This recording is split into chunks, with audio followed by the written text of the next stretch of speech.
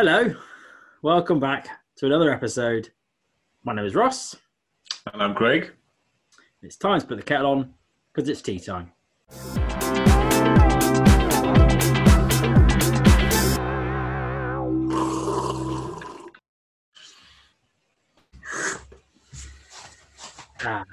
Nice and hot. Right. Well, it's been a couple of weeks. We were traveling last week, so we weren't able to do an episode. Instead, we decided to travel up to North Wales, and we started and completed the Welsh Three Peaks Challenge.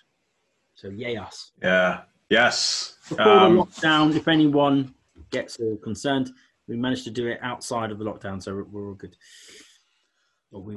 Yeah. Another majority of North Wales are also on lockdown, so yeah, shortly afterwards. Probably didn't help in that situation. So sorry if anyone from North Wales is watching this. But today's discussion is around that topic, so we'll get back to that a bit more. Okay. But before that, I got some news. So yeah, as you said, it's been a couple of weeks, so got quite a bit of news actually. So I'm only going to do a few meaty bits, and then I'm going to quick fire. Right. So first one. Ever heard of the James Dyson Award? He's an inventor. He's the guy that did the Hoover thing. So vacuum cleaner, sorry. Yeah, I call him the Hoover. It's the opposite. I'm guessing he's got some innovation award, which is based on that. Basically, yeah. He's UK's biggest inventor in today's world. And he has an award, and it was awarded to a group who created a microplastic emission curbing machine. So basically, it sits on a tire, and as the tire's rolling around, it normally releases a bunch of microplastics into the atmosphere, and this device catches them all. Well, not all of them, about 60% of them. I was going to say, you'll catch all of them. Yeah, it catches 60% of the it uses electrostatic to catch them, and it just basically grabs 60% of all the airborne particles leaving the tires, which is quite astonishing because there's nothing else like this. It's a complete first. And apparently there are 500,000 tons of tire particles annually released in Europe every year. Yeah, it's one of those unknown things. People don't even think about it. I mean, like, even the dust that comes off your brakes and that sort of stuff is just all the stuff that gets produced and sent out. You can't see it, so you just don't think about it. But if you think about how many tires and brakes there are rolling around, it's a lot of stuff. Yeah, and obviously that's an electric car problem as much as a petrol car problem. And this device is now getting produced. It's a prototype at this point, but it's looking promising. And winning that award means they get a bit of money, so hopefully they can take that forward. Cool. Other than that, another invention, the tiny wind turbine. So it sounds like a wind timer, but smaller, Craig. I think it might be, yeah.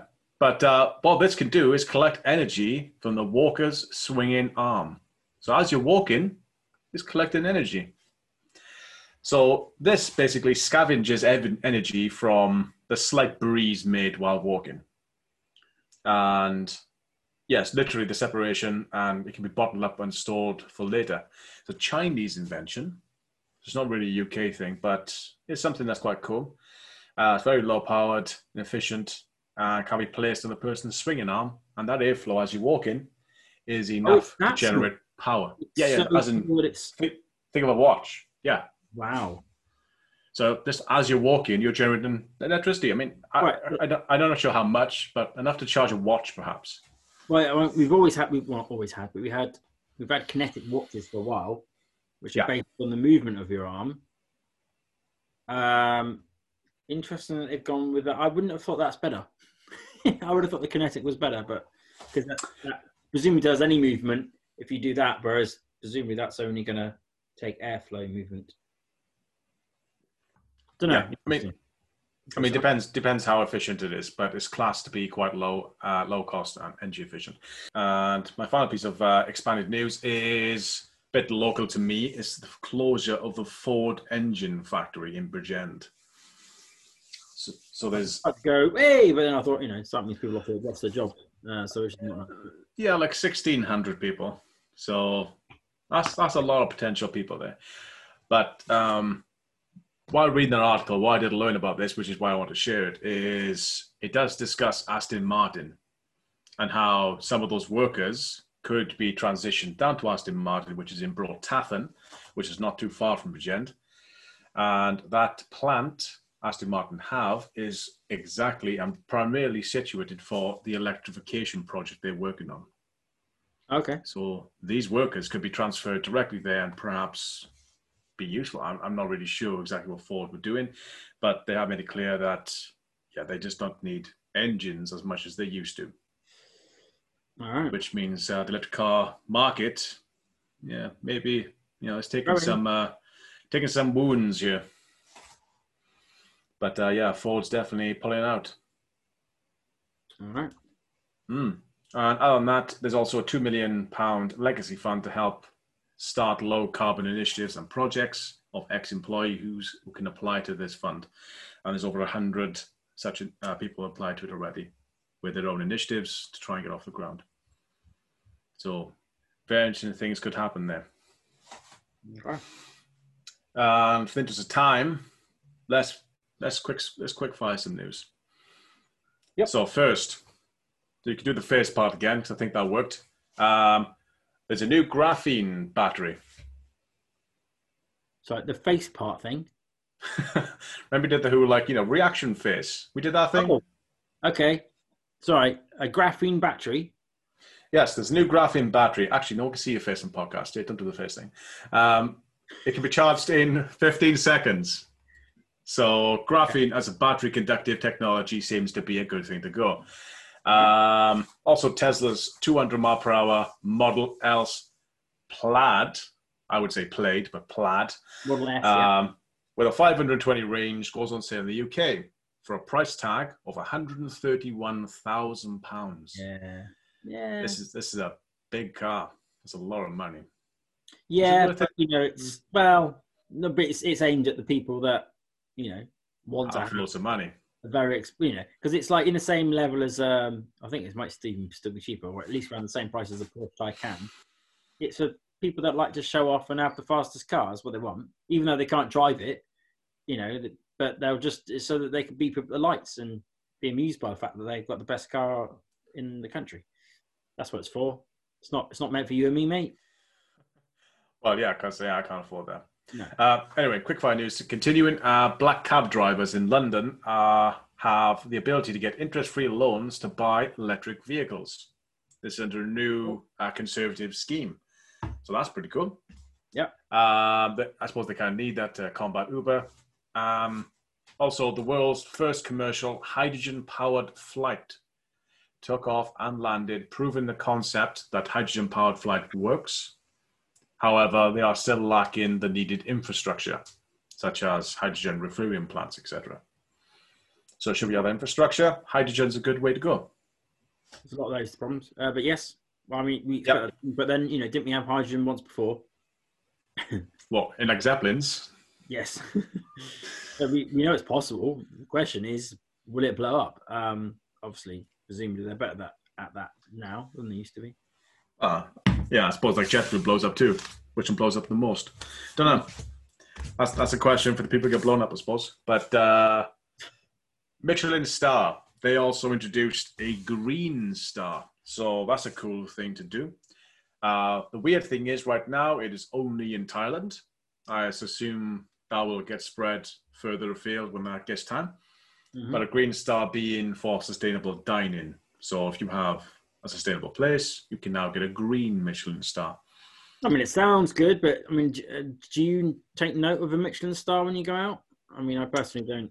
I don't, but I'm not posh. So if you are posh, then are you gonna consider a green star as a new thing? I mean, I don't know. It depends how posh you are, I assume. Maybe. Or maybe it'll become a thing in time, Maybe that's just a growing trend. And maybe Thailand is the perfect place to start. I have no idea. And finally, as of today, you can now apply for the £5,000 Green Home grants, which are available in England, only in England today. Yes, we talked about that before. It's for stuff like insulation and things like that, isn't it? Yeah. As opposed to for adding solar panels to the roof or anything that would be genuinely cool. Yes, it's for energy consumption, not for energy generation. And primarily, the first dibs always goes to cavity insulation. Yeah. So if you want triple glazing windows, you probably need to have cavity insulation as well. Yeah. Unless you already have it, which most people don't. So, yeah. It's the biggest saver. Yeah, sucks it's England only, but Wales, Scotland, Ireland, we have our own things. Not yet much. In previous weeks, you keep telling me how far behind we always are. So it's yay for us being ahead for once. Well, go and apply. And the final lump of stuff, I just want to do a quick segment, which I'm going to call, it needs a catchy name. So today I'm just going to call it a round of applause. And the round of applause goes to 4 pieces of news and 4 places, companies. First of all, Lego. So big round of applause for Lego because they are announcing that all their packaging will be sustainable by the end of 2025. You have to go around in a circle, otherwise it's not a round of applause. See what I mean? Okay. A round of sorry. I shouldn't make any noise either. I might just be I'm clapping in a circle. That's what I'm doing. I'm clapping in a circle. Yep. Google and Unilever partnership uses AI to sort sustainable sourcing. So effectively, I'll expand on this. Google, Unilever are going to use Google Earth, Google Cloud Storage, and BigQuery, as well as certain AI technologies to get rid of all its deforestation in its supply chain by 2022. So they haven't got long, which is amazing. Good. So a short one. We like that one. Not 2025, not 2035, or any of that rubbish. Good. 2022. Yep. Nice one. Cool. On top of that news, there's also 200 major food producers who are committed to sharing the sustainable journey. So they are grouping together to solve the problem they all have. That includes people like PepsiCo, Nestle, all the sort of big food retailers and manufacturers. And the idea is reduce waste, get rid of food loss, and keep each other honest. So good job on them. And finally, a big round of applause for China. We've only got a certain size screen, man. If I go too much. Yeah, for China, who are... But China? Yes, right? China. They surprised everyone, including the UN, by announcing a 2060 carbon neutral pledge. So they are pledging entirely... 20 what? 60. Okay, 2060. Carbon neutral pledge. Okay. I mean, from where they are, that's quite far. Yeah. If you remember what we discussed with the Paris Climate Agreement, yes. The idea was to get to neutral by maybe 2100 or 2050. You should be halfway gone. So to be carbon neutral by 2060 for China, I imagine it's quite a big deal. Okay. A very big deal. So yeah, they completely surprised the world, especially the United Nations. And yeah, big target, big aim, big country. Would like to see that happen. And I'd also like to see the US offer something similar, as they're also pulling out of the Paris Climate Agreement. And weirdly, they pull out the day after the US elections, which is the 4th of November. So I hope to see the US follow with their own incentives. That might depend on who wins the election. Well, neither of them have talked about the options so far in the first presidential debate. That's right. I think that's because no one can get a word in. Yeah. Anyway, that's all my news. And yeah, round of applause for China again. Right. Well done, China. What are you up to? Yes. Come on, US. Yes. Oh, yes, please. Anyway, how about you? What news you got? Well, I have got some. I feel like it's been a good, positive week of news. It's been nice. Well, let's start with something which is perhaps, it's negative for some, a bit like your Ford one. Royal Dutch Shell, which is a UK company, which is why I'm talking about them, apparently have announced that they are going to cut between 7,000 and 9,000 jobs, which is obviously not a good thing for those people who have those jobs. But the reason that they stated was because It was due to the pandemic, obviously, and also to a dwindling demand in oil. Don't know how much of the thing of that is, but it's it's these early signs that companies who are making ICE engines are starting to say we're not making as many. We're not making as many of those. All companies are not producing as much oil, and we've got on the flip side, we've got all the positive news about how we're doing more renewables and more of this. But it's going the way it's just supposed to be going. We're winning.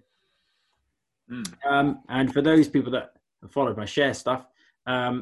Incidentally, the share price for Royal Dutch Shell has dropped by nearly 60% in the last 12 months. So they're suffering from that too. Obviously, there's been a few. The pandemic again is a large part of that, but they were dropping from September last year. So yes, not looking good for these guys. Doesn't sound to be. No. Do we know if they've listed divestment or de-investment as a reason too? As in the pension funds are no longer invested in stuff like Shell. They didn't mention that. All they have said is that they recognise that they need to pivot, basically. Oh, okay. To other energies. So they've pretty much said, yeah, we're dying. Well, we're just going to copy BP for the sound of it. Probably, yes. They're just going to switch to renewable energies because that's what they know. Yeah. Right. We had a major event last week, which loads of people have covered, so there's no point going into too much detail. It is, of course, Tesla's Battery Day. Did you understand all of it? Not fully, no. I get like the main principles and the percentages thrown up, but I would go in no. Okay. Right, so just briefly cover some of the things that they talked about. So the main thing that they've introduced is this new tabless battery. So a normal battery, which has been the same way that we've always made batteries, is basically one long piece of film which you roll up into a cylinder, and the electrons that are in that, in order to get from positive to negative, basically have to go all the way around the whole. So if you were to unravel it, they have to go from all the way from one end to the other end. So because of that, it generates quite a lot of heat as all those electrons are moving all about. So what they've done is they've basically made it tabless, which effectively means the tab is the bit at the ends. Then they've got it so it runs down the full length of the film. So that at any given point, if electricity needs to move, it can just go from one side of the width of the battery to the other. And because it doesn't have to travel as far, it doesn't generate as much heat. And because it doesn't generate as much heat, they can make much bigger batteries than they were able to before. So even though it's just a battery, we haven't done anything majorly different to how it works. It's just that we've ultimately just changed one attribute, if you like, of how the thing is designed. And then that's unlocked all this other stuff that they can do. So it apparently produces 5 times more energy and 6 times more power, which once all is said and done and that's put into the car, that ends up being a 16% improvement in range. Another key factor is that they're using less cobalt, which basically sometimes it's not always mined in a very nice way, as in child labor and that sort of stuff. It's not regulated properly. So people have been trying to get rid of that. So they're using a lot less of that now. And also the main thing that they've done is which I think is really, really cool, is that they've turned the battery into, where they've built the car is they've made the battery part of the structure of the car. In the same way that they used to do with aeroplane wings and the fuel tanks. They used to make a fuel tank inside a wing, and then they thought, well, actually, why don't we just make the whole wing a fuel tank? So it's structural. They've done the same thing, but they've put it, the base of the car is now partly structured by the batteries that are inside them. So that is really cool. So by making improvements to the cell design and the materials that they've used to make the, I'm going to go too technical, but the both ends of the battery, the anode and the cathode, and also how they use the cell as the structure, like I just mentioned, all of that has unlocked a 54%, or will unlock 54% increase in range overall. So, wow. It's the same, it's largely the same stuff, the same kind of chemicals, or not chemicals, wrong word, compounds, whatever, to make the batteries, but they've managed to make 54% range. So when we're looking at 400-mile, 500-mile cars, you know, if that range is going to start increasing to 600-700 miles, then we're laughing, aren't we? Yeah. So with those improvements that I've already mentioned, plus improving the how to scale the production of the cells, so how it's actually produced in the factory, they've also managed to reduce the dollar to kilowatt cost by 56%, which ultimately was they always said $100 would be the point when it starts to compete with petrol cars. But with that improvement, we could be looking more like $50. So that's pretty epic. And the investment that they would need in order to make the machines and the space in the factory and all that sort of stuff to actually make, and they've done it by gigawatt hour. So in order to produce a gigawatt hour's worth of energy from these batteries made in the factory, that cost is now reduced by 69%. And it takes up, like where it used to take up a whole section of factory, now it takes up like basically one machine. So, or two machines. So yeah, all these major improvements, well, no, they're not major, but they're all minor improvements, but they've added them all together. And then they've basically unlocked all this extra stuff, which basically means that Tesla are once again, you know, the man to beat in terms of what their batteries are going to be able to do. And, you know, all the rumors and all the articles that's been out there for a new style of battery or a new formula for making the batteries. I mean, that stuff might still come, but all these improvements have just been made just by taking the same battery, restructuring a little bit, thinking about how it's made, and then going, there you go, same technology, slightly improved. Now you can go not twice as far, 50% further. Yeah. So that's all very cool. In other news, Tesco have vowed to increase the sales of meat alternatives by 300% by 2025. I was in Tesco the other day, actually. So there was what's the Beyond Meat? I was in the reduced section. That's the only reason I noticed it was there. Suddenly an increased number of Beyond Meat burgers in the reduced section. Never seen that before. But yeah, so all the whole plant and alternative sections, also they've been doing in our local Tesco. I'm assuming they're just going to expand those and put them into more areas. The chief executive, Dave Lewis, said, "We know from our experience in tackling food waste that transparency and setting ambitious targets are the first steps towards becoming a more sustainable business. Our transparency on protein sales and our new sales target for meat alternatives gives us the platform to becoming a more sustainable and will provide customers with even more choice." I'm wondering, is this similar to what is it Unilever, the other companies that have formed together? It sounds like they're maybe Tesco is one of these companies just being a bit more transparent about what they're doing. It says, "We can't accomplish the transformational change needed for a truly sustainable food system on our own.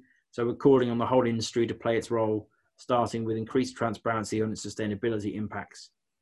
We also call on the government to do more by helping to scale up innovations and create a level playing field to ensure companies drive sustainability in their supply chains." So is that the same thing? Is that the same as your item? Yeah, very similar. Unilever is deforestation, using AI to get rid of it in its chain. Obviously, Unilever is a super company. They pretty much make everything. Yeah. The other ones are like PepsiCo, Nestle, which are also quite super companies, but generally manufacturers. Right. So places like Tesco's not necessarily part of that chain, but they will massively benefit from those individual manufacturers getting their stuff together. A chain of their own, doesn't it? Yeah. Their own. So yeah, basically they introduced plant-based alternatives across 20 different food categories, including ready meals, sausages, burgers, and party food. And they are aiming to make it affordable in line with traditional meat options, because at the moment they're definitely not. I mean, I haven't actually seen any Beyond Meat stuff at all, to be honest. I always see the Quorn stuff, which is kind of old school. Yeah, no, well, Beyond Meat's like, I mean, they cost like £5 for like 2 burgers. And, you know, you can normally pick up 4 decent quarter pounders for probably £4. So it's still like twice as expensive. So that's a ways to go. plastic straws to be banned in England. Doesn't mention Wales. To be banned in England as of what is tomorrow, but will be probably today by the time you see this. That's quite quick. As in October the 1st. October the 1st, yeah. As in there's something that I think they had said back in May that they were going to do, but they've confirmed it and it is going to happen. So no more plasticky straws tomorrow. Thank you very much. So you need to go test this. You need to go somewhere where they sell plastic straws and see if you can get one. I might do that. Oi, this is illegal. Not allowed to serve these anymore. Yeah. Right. So I've got 3 more things I want to show you, but they're videos. I want to see your reaction to them because I think they're all very cool. So I'll show you the little video and then we can talk about it afterwards for the purpose of everybody else. So let's start with this one.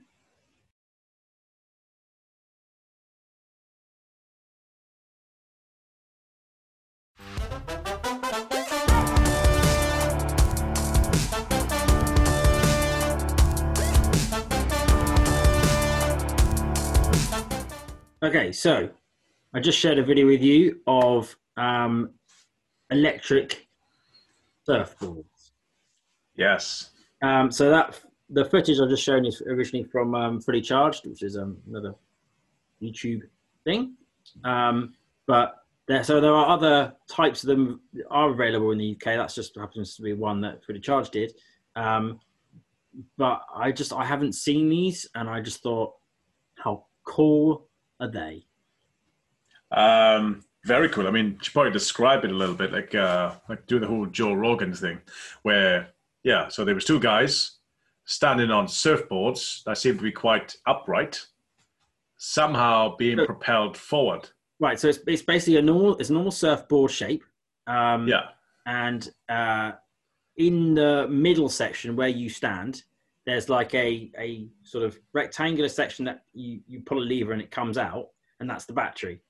So you can take that off and you can go and charge it, or you can replace it. The thing runs for about an hour. You plug it back in, and then it basically runs a jet motor, which sits underneath the board at the back, and the water basically just goes through and gets propelled out the back. So you end up with a slight, because it's pushing you from behind, as opposed to like in a wakeboard style where you would be pulled along. It's a slightly different standing position. You have to sort of lean back a bit more, I think.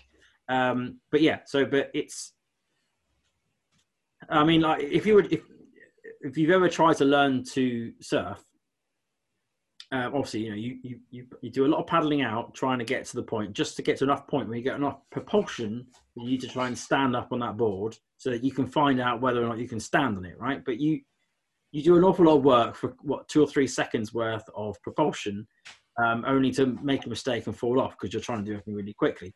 So, I mean, as a learn to surf aid, this thing's quite cool because you could just get going any way you like, and then it's, or like wakeboarding, if you were trying to get into that, you've got something that you can just get into the point of view, being able to stand on the board and maneuver it on, because you can obviously, once you're up, you can turn the board off and you can just sort of use your own movement, that sort of stuff. But it looks like a lot of fun, and I could see that being definitely a new thing. I mean, like it looks as much fun as kite surfing, but without the danger of potentially being carried across to a road somewhere, which is a half a mile away.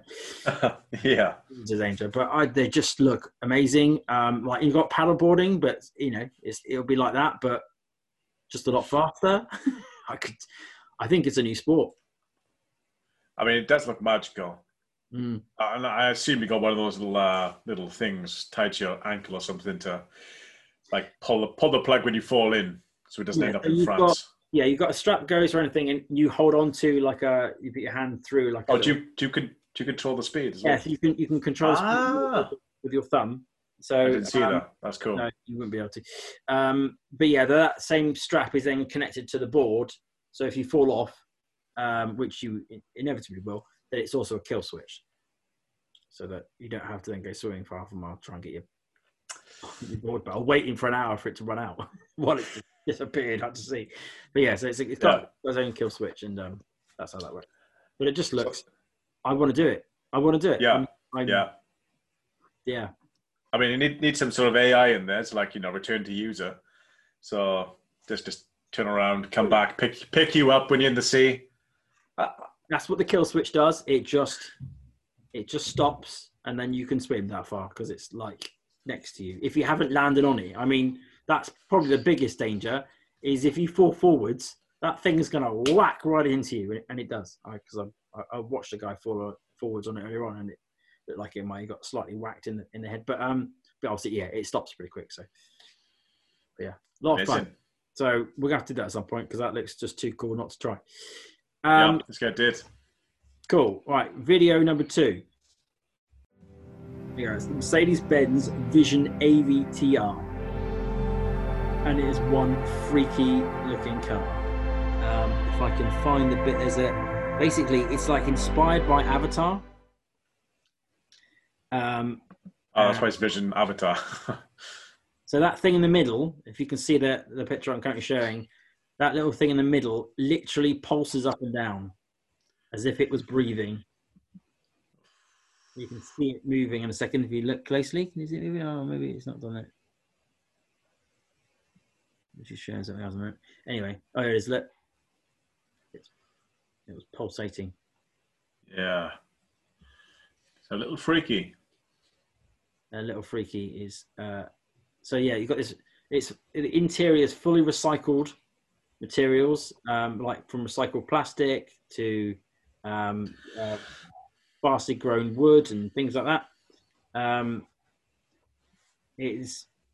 So inspired by the Avatar, the idea is you sort of interface with the car as opposed to drive it. There's no steering wheel. You just touch the thing in the middle and you sort of push it to the left or push it to the right. And if you saw, you can also press a side bit and it will do that crab movement. So it's not a turn, it's a sort of a slide to the left. It's very weird, but it's very, very cool. I can't ever see it being made, but this is one of these concept cars where they're kind of showing off all the latest tech they have. And yeah, but the difference is they actually made it.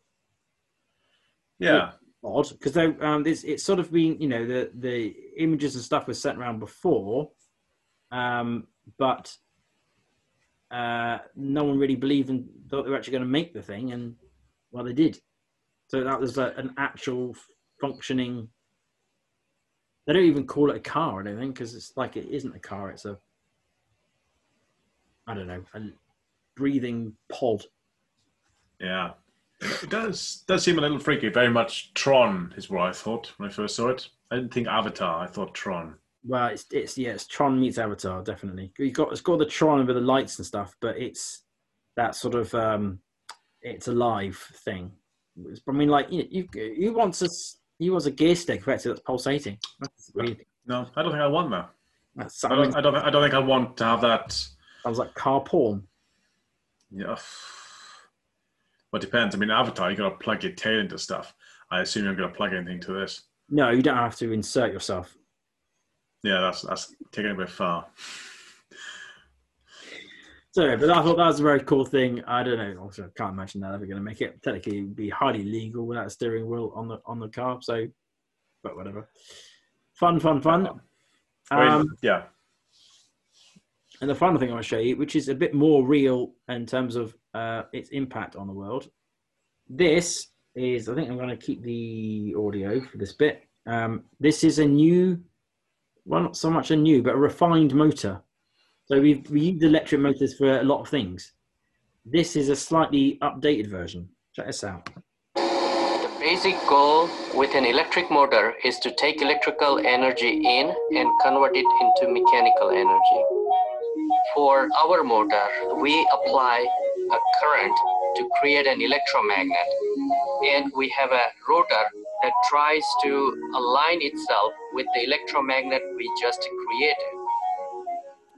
So what we need to do is switch the current on and off, creating an electromagnet at the next coil in the rotor. up and spin to align itself there. We Clever. have to switch the current on and off really fast, 20,000 times a second. Very clever.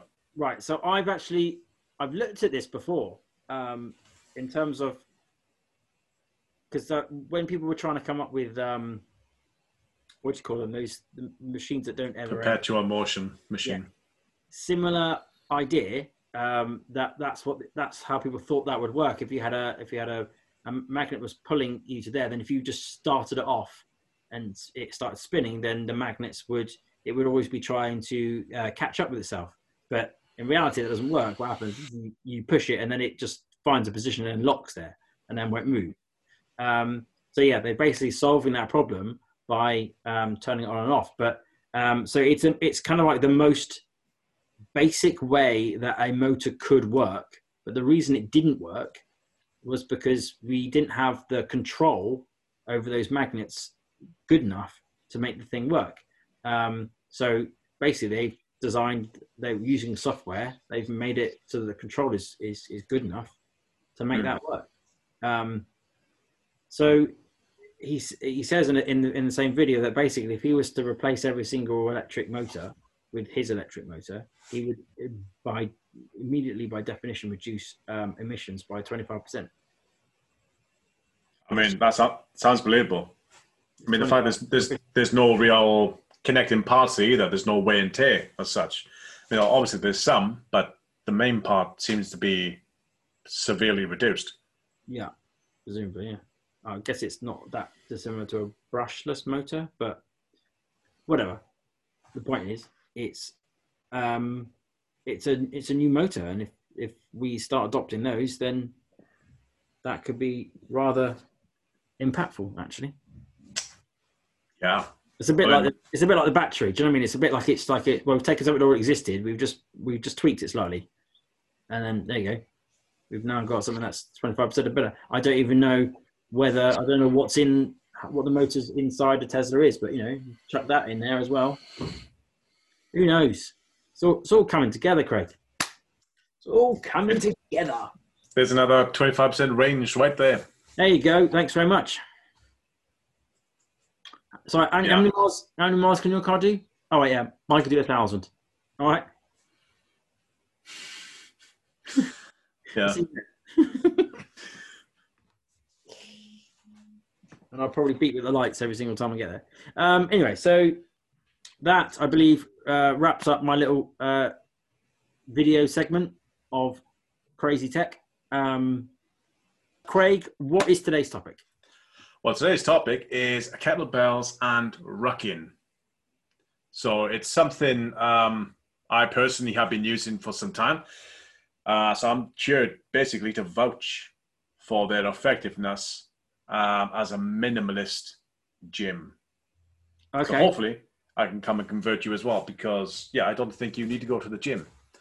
I don't think most people need to go to the gym. I don't think most people need to have expensive equipment in their houses and just clogging up garages or wherever these things are stored.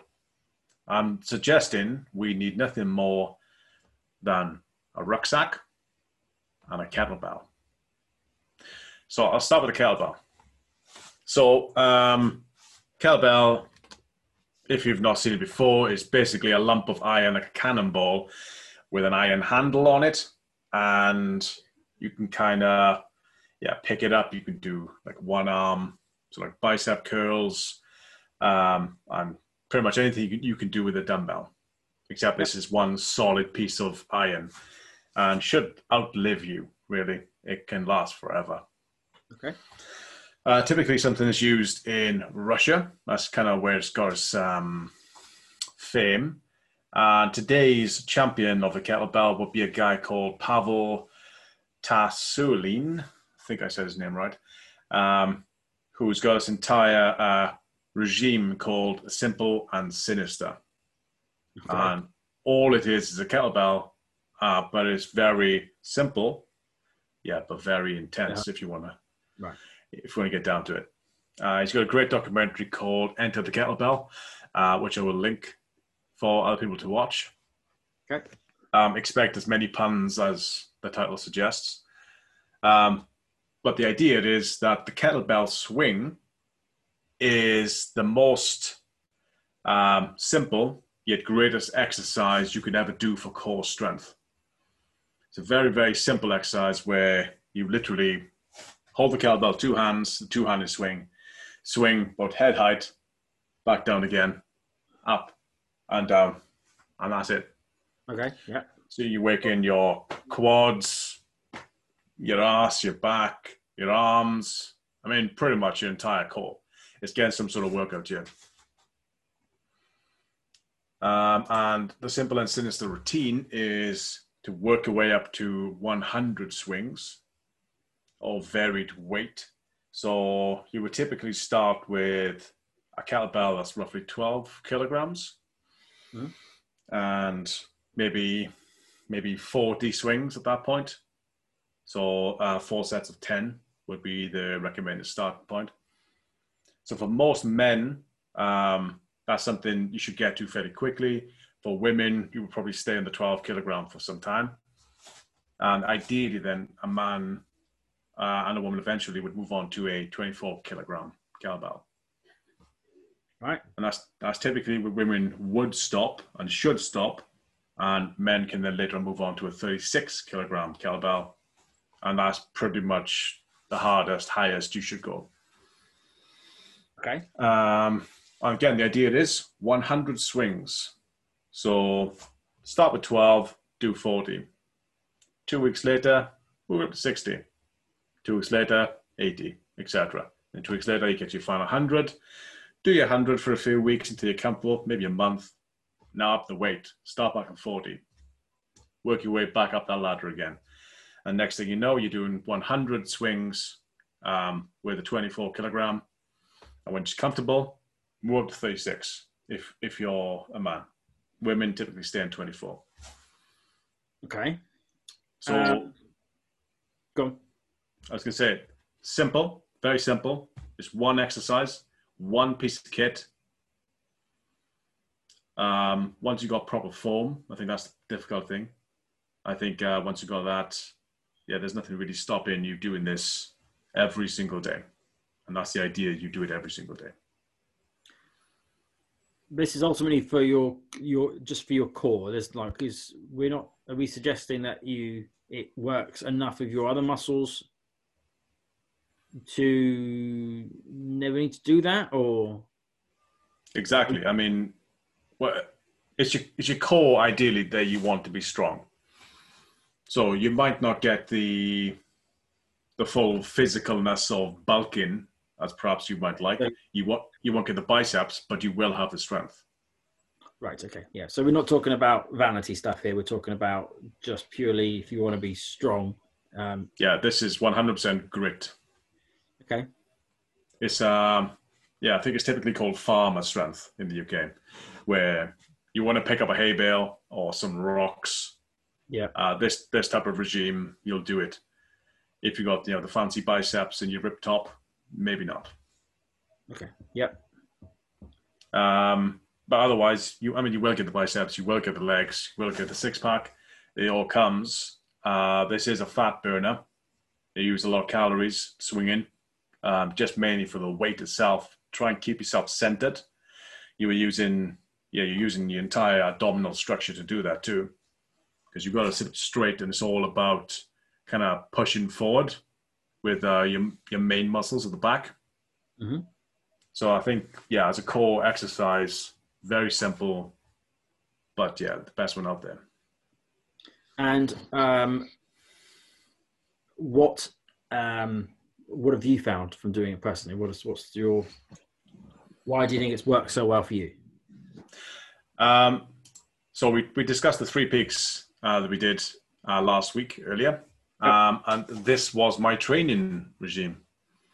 So okay. I've only been doing kettlebells and I've only been doing rucking. And that is primarily where I got my fitness from. About 6 months ago, I was about 1.5 stone heavier than what I am today. And I've lost the weight. I've got generally fitter and stronger through kettlebells and rucking. And I'm guessing the rucking part probably helped more with your walk than this part. Yeah, because it wasn't an awful lot of stone lifting. There isn't, but it's a core strength thing. I probably couldn't do rucking if I didn't do kettlebells first. As in, you need your core strength to be able to ruck. And I'll come on to rucking a bit later. But the idea I'm trying to push you effectively would be that kettlebell swing strengthens your core. Mm-hmm. So just generally walking around easier. General strength is easier. I'm not sure if you can actually see my board here.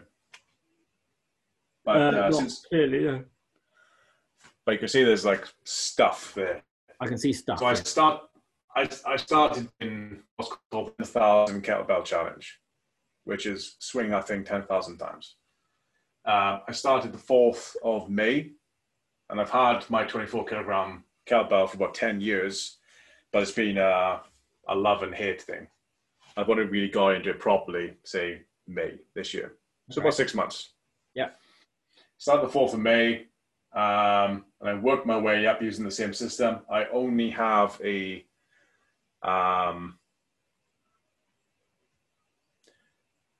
either have a 12 or a 14. I think I have a 12 kilogram and a 24. That's all. I can't afford a 36 because they're really expensive these days. And I've worked my way up, and I'm currently on 8,740 swings. Per whatever. Per ever. Right, Since May. Right, gushy. Wow. So I've swung that thing almost 9,000 times. So I'm almost at my 10,000 limit, and I'm doing 500 a week. So yeah, it won't take me long, a couple of weeks, and I should be there. Okay. So that's the idea. So I've been monitoring this. I've been doing the simple side, and I've now finished my chart. And the idea now is I finish simple. I now move on to sinister. Sinister is where you start getting the cool biceps and the ripped six pack and like the square Arnie tits and stuff. That type of stuff. So I finished simple, and I'm about to move on to sinister. And sinister only adds one more exercise to your regime. It's called the Turkish get-up. Okay. Again, it's a simple thing. Very, very hard. Sinister more than... I'm not sure I want to be described as either of those things, simple or sinister, to be honest, but yeah. I mean, as a minimalist exercise regime, you don't need the gym, you don't need kit. I mean, I like that. You can't get much better than this. The fact that you don't have to leave your house. I mean, in new COVID land where going to the gym, which has got to be the worst possible place, where everything's like, breathing heavily and sweating everything, and it can't be used. So yes, the ability to be able to have a simple thing that doesn't cost you a fortune. You haven't got to sign up to Peloton and buy £1,000 bike in order to stay fit. Then okay, all right, yeah. Exactly. That's the reason why the 36 kilogram bell is sold out on Amazon right now in the UK, and otherwise is really expensive. I still don't believe why have we not got... So it's iron, isn't it? Yeah. So that's magnetic. Why can't I just, why is there not like some sort of thing where I can just get packs of 6 and join them together? That it wouldn't matter. I could just buy, 4 of them. And then if it's I want to go up, and I just add another one, and I just magnet them together. Why can't I do that? Well, they are really heavy. Well, yeah, but I mean, like you're lifting it anyway. But if you got iron, which is magnetic, and surely you could arrange them into a kettlebell shape with magnets. Have I just invented something? I'm not sure. I mean, they're really heavy, and you're swinging this thing quite hard. It kind of feels like most magnets, unless like neodymium, which I think would be more expensive than iron, would be a problem. I mean, you're swinging this thing pretty hard. You have to hold it. I mean, it gets to the point where... You don't want it flying across the room by accident. No, you let go of this thing, it will go through the floor or through a wall. All right, I'll look into that. Yeah, please do. If you can make a neodymium kettlebell, That's cheaper. I mean, you've just maybe invented a new branded product, and Amazon will thank you for it. They'll pay me commission is what I'll do. But anyway, the Turkish get-up. Yeah, what's that? So I've done maybe 50 of these so far. I'm just practicing. They're very hard. And the idea is you lie on your back, kettlebell to the side of your head, and then you one hand grab, stand up with you touch nothing other than the floor, and you just stand up. Then get back down again. Sorry, describe it again. Lie on the floor, flat, on the floor. on your back. Right, on yes. your back. Yeah. Kettlebell, depending on which hand you're doing, because it's only one-handed. You can use one hand. Yeah. To the right of your hand. Sure. So you can grab it here. So you're holding the kettlebell like this, lying flat. Yeah. And then the first thing you do is up. Yeah. So then stand up. It's now above your head while you're lying down. Yeah, exactly. Without dropping stand up. Yeah. I mean, nice. Sounds sinister. It's very sinister. Mm. I can only do 5 per arm. And it's one of those things that when your arm starts going, yeah, when you do it, it feels better than it sounds, perhaps, because the kettlebell is like the bell of it is hanging here by your arm. You're holding here. You're holding it quite tight. It's here, and it's kind of pushing this way.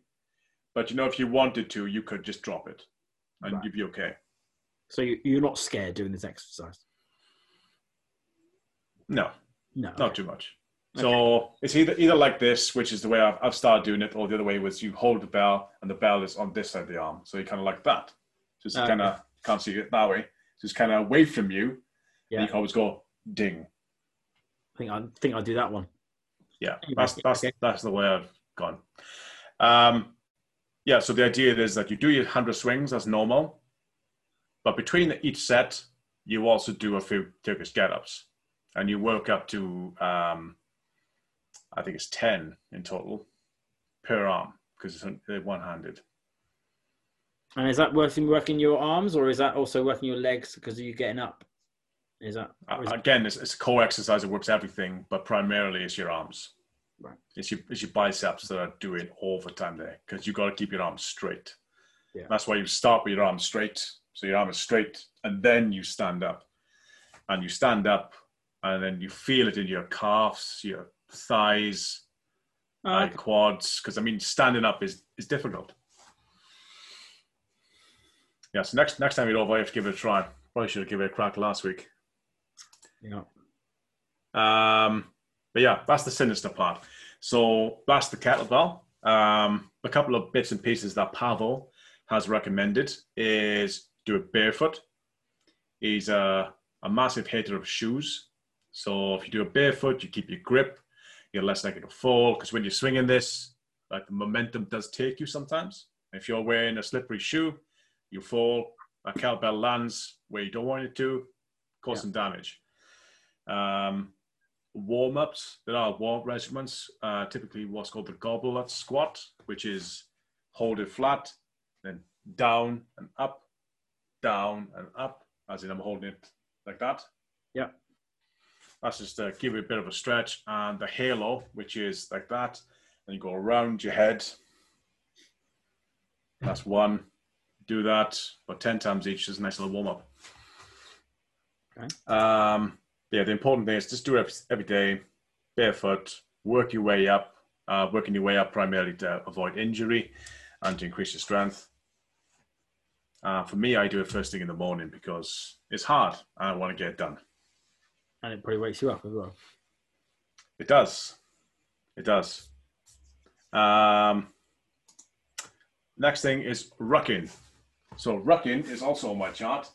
I started rucking properly the 10th of August. So I'm quite new to the rucking world.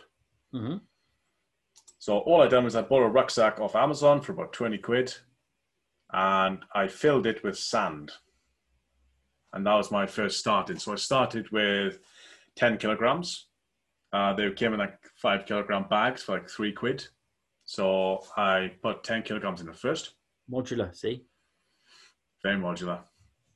And the idea is chuck the backpack on, go for a 3 to 5 mile walk. Does not have inclines, you know, you can have steady ground, wear some tidy shoes, but just walk. I've got a dog, so I just walk the dog every day. Again, the important thing is try and do it every day. With the rucksacks, if they get heavy, you can use those straps that go around your belly. Are you supposed to use that? Or is that not allowed? No, you are allowed. So the rucksack I have also goes on the belly and the chest. Okay. The chest one's probably the best one because the weight is kind of pulling a bit more the back here because the weight's kind of a bit more evened. So first couple of times at 10, it was okay. So I kind of jumped straight to 15. So I probably did 10 for 3 days. I did 15 for 2 weeks. And the 15, they hurt. So it was really these muscles here, so your shoulders. Yeah. I could feel it. It was hurting. Yeah. But the idea was that you ruck up to 30% of your weight. Okay. So in my case, that's about 26 kilograms. So 15 wasn't enough. I had to keep on going. Right. The 7th of September, I jumped the weight up to 27 kilograms to try and see if I can skip ahead. I really hurt myself. I'm back on 15. And then I went back up to 20. So I've been on 20 now for the last 2 weeks. Yeah. And 20 seems to be comfortable. And I'm getting to the point where I can carry 20 and that's okay. And how much do you think that contributed towards your Welsh Three Peaks success? Because Because bear in mind, I didn't do either of these things. No. For it. I mean, it's also taken me like I can still just about still feel it now. It's been 4 or 5 days since we did it. Has it helped? Do you think you've recovered quicker because of it, or do you think you would have struggled more in the first place if you hadn't done it? I definitely would have struggled more in the first place. Recovery, I think, is okay. Like I still did my kettlebells and the rucking on Monday, so I've done it all week. Mainly, my legs are stronger because of it.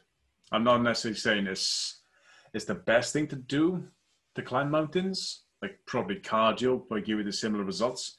If I just rode a bike or something, but this is for more strength. Yeah. For example, if we had a challenge of kind of log up Snowdon, I'd probably get a bit further. Yeah, because I'd be at the bottom going, why? Why am I doing this? What's the point of this? Yeah. So weight. That's the main thing really, is walking with weight. And I also walked Penavan with the 20K, and I managed that. It was hard, but I did it. Oh, right. Okay. I did that. No, that was a few weeks ago. And again, rucking comes into the same category as kettlebells. Simple, cheap, great exercise. As I mentioned, I bought a rucksack for like 20 quid, and I eventually had 4 bags of sand of roughly £3.20 each, I believe. Right. So, we're talking for 30-ish quid. I have a gym on my back, and I already had the kettlebell. So that's the 2 pieces of equipment I needed for our class to be fairly fit now. I wouldn't say I'm very fit. I'd say fairly compared to where I was 6 months, a year ago. Cool. Okay. Yeah, but rucking put simply, you haven't got to buy the sand. If you happen to have some house bricks or breeze blocks, books, whatever really, just stick them in a rucksack and walk with them. That's kind of the idea of it, like a bag of cement or something, whatever you got. Chuck it in and just go for a walk. And the idea is if you're rucking while walking, you burn 3 times more calories. And you definitely feel it because your heart rate does increase, especially when you get to an incline. Yeah, I bet. Yeah, really good stuff. But yeah, simple, cheap, minimalist. And for me, I'm not a runner, as you know. Like I don't run. Nope, we don't. So the only way to lose weight and get fit is to either go fast or go hard. And rucking is the hard way. So I'm not fast. I don't like running. I don't really like cycling. Rowing's more my thing. I'm not prepared to pay £30 a month to row. So instead, I'm just going to put sand in a backpack and take it for a walk. And that's kind of what's good for me. That's what I found that works. It does typically work well for larger frames. So if you're taller, you're a bit wider, rucking is good for you. If you're nursing an injury, rucking is also good for you because it's very steady. It's more the prolonged carrying that gets to you. So obviously, if you've got an injury, maybe go for a mile, not 5 miles. That type of deal. Yeah. Kind of ease it in a bit more. Yep, mentioned you can use whatever you want, sand, rocks, wherever. Increase the weight. When you first start, similar to the kettlebell, start with about 10% of your weight. So for me, that's about 20 pounds or about 10 kilos, which is what I started with. Go for about a 2-mile walk and then start increasing things by 10%. So you can increase your distance by 10% or increase your weight by 10%. But eventually you get up to 5 miles and 30% of your weight. Rucking is a military thing, and obviously they carry a lot of kit on their backs. When they're training, they do 30%. When they're deployment, they can do 45%. And that's their hard limits. But the idea for rucking is you shouldn't go past 30%. Okay. Yeah, that's the weight. Increase speed or distance. Yeah, go light and medium. That's the cool one. GoRuck. So GoRuck is an organization who sells rucking equipment, like specialized bags and what's called ruck plates. So they're kind of like thin plates, have a lot of weight, but they kind of fit into a backpack a lot easier than a bag of sand does. Right. So you'll carry like water with you and other stuff that you might actually want to use because it's a thin weight. Exactly. So you can just put a couple of ruck plates in, which could be 10Ks in themselves, which are quite small, maybe a book. And yeah, pack other stuff you'd also want to take with you. The idea there is they have all this special equipment to do this, and they also have events where you can go participate and go ruck with other people. It's an American organization. It's not really a UK thing yet. But for me, I can't see why this wouldn't become so. It's a very... Start a UK version. Yeah. Go on, someone. Start a UK rucking. We'll call it rucking, but without the C. So it's just R-U-K-ing. Rucking. Perfect. Already come up with a name. I've done half the job for you. But you could... I'm just trying to imagine, because like... how do you fit that into your daily life? Obviously, if you're walking to work or something, then obviously you can do it there. Or if you're walking a dog, if you have one, then you can do it there. Otherwise, you are actually deliberately, packing a bag and leaving the house and going for a however long it takes walk, which might not be quite so convenient. I don't know. I mean, like, because also, it also depends whether you've got anywhere to walk to. You see what I mean? If you live in the city, you might struggle, but... I'd assume there's always somewhere to walk, but depends what you're comparing it against. More less convenient compared to what? Going to the gym? Well, I'm just trying to think if you're... The benefits of... If the gym happens to be local to you, then you might find that's easier, but... obviously, there's a whole kind of staying away from other people thing. This allows you to do that. I'm just trying to work out what sort of scenarios it would especially work for people. Which ones it wouldn't. I'm also trying to apply it to myself. Whether I would want, in where I live, whether I would want to put a rucksack on and go for a wander. What's stopping you? I just in the immediate location. I'm not sure there's anywhere particularly nice for me to walk to. That's what I'm trying to say. So like there is a park, but it's quite a distance away to get to it in the first place. But maybe that way. I don't know. I'm just trying to play out scenarios in my mind. But also the kettlebell, I can do that at home in my house. So it's easy. And I can walk up and down the stairs. But yeah. But then equally, the social element is quite nice. There are usually walking groups. So you could probably join a walking group and then just go along, because there's one local to me on the weekend. It's a 9-mile walk. So again, you could just go and join that and actually have a social element to it, but just take weight with you whilst they're doing normal walks. Exactly. But walking is probably one of the best exercises for your body. It's what the human animal is built for. Walking long distances, not really meant to be running long distances. It's not primarily built that way. But yeah, walking is a thing we're built for. Yeah. So go for long distance walks, and all you're doing is walking is, relatively easy.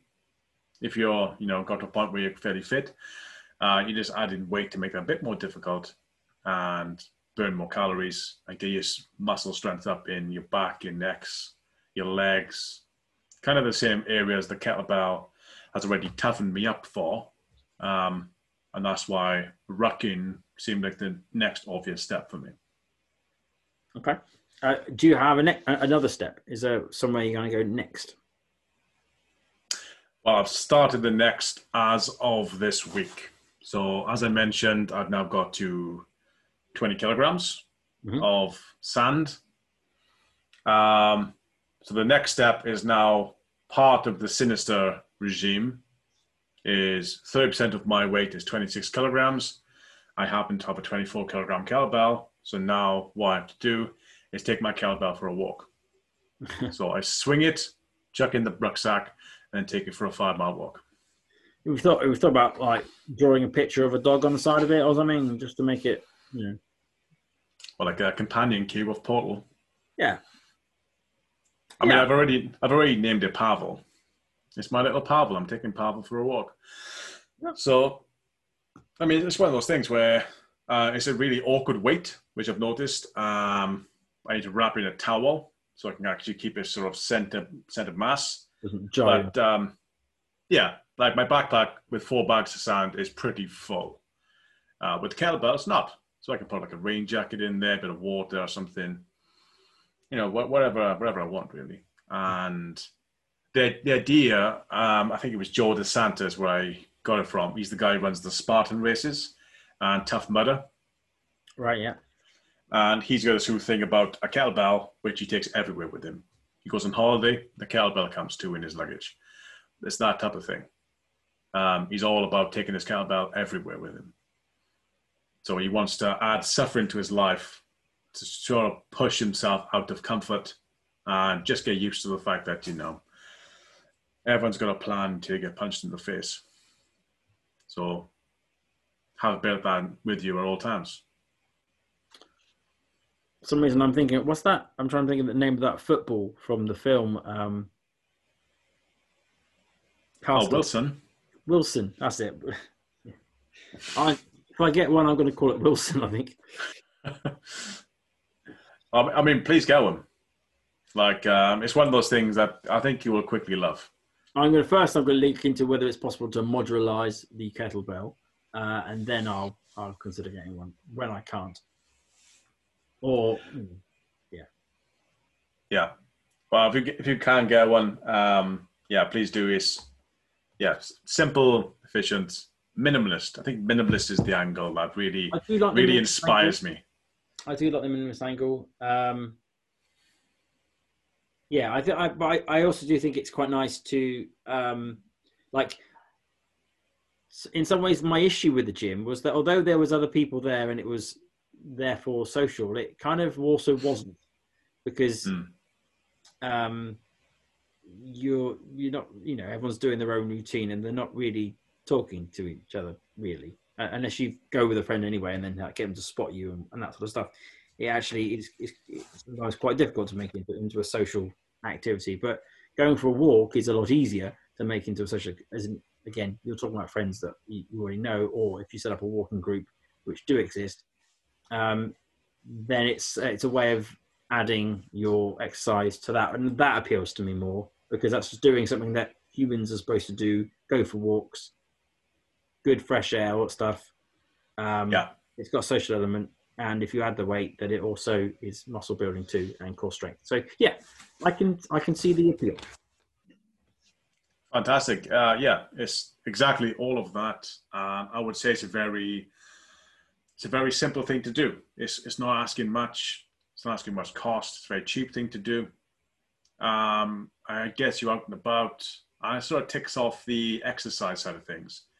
It's doing something that at the first you're going to find hard, but eventually you're going to get to the point where this is okay, and you'll start enjoying it a little bit. And I think I've got to that point now where it still hurts, but I've got to the point where I know I need to do this every day.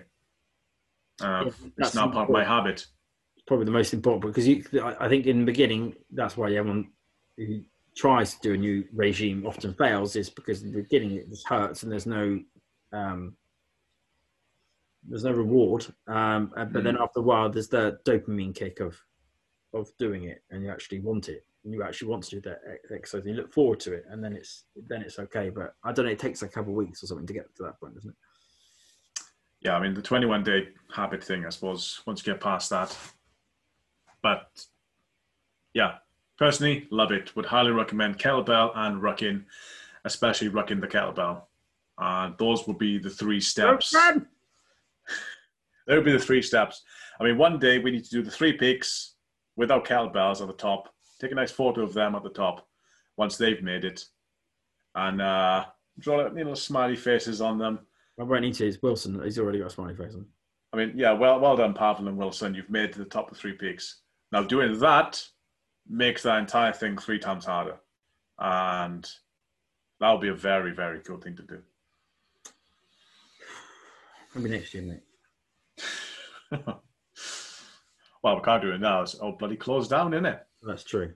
I'd say we do Scaffold Pike with Wilson and Pavel as a first port of call, and then maybe move on back onto the Welsh 3 peaks again once. Yeah.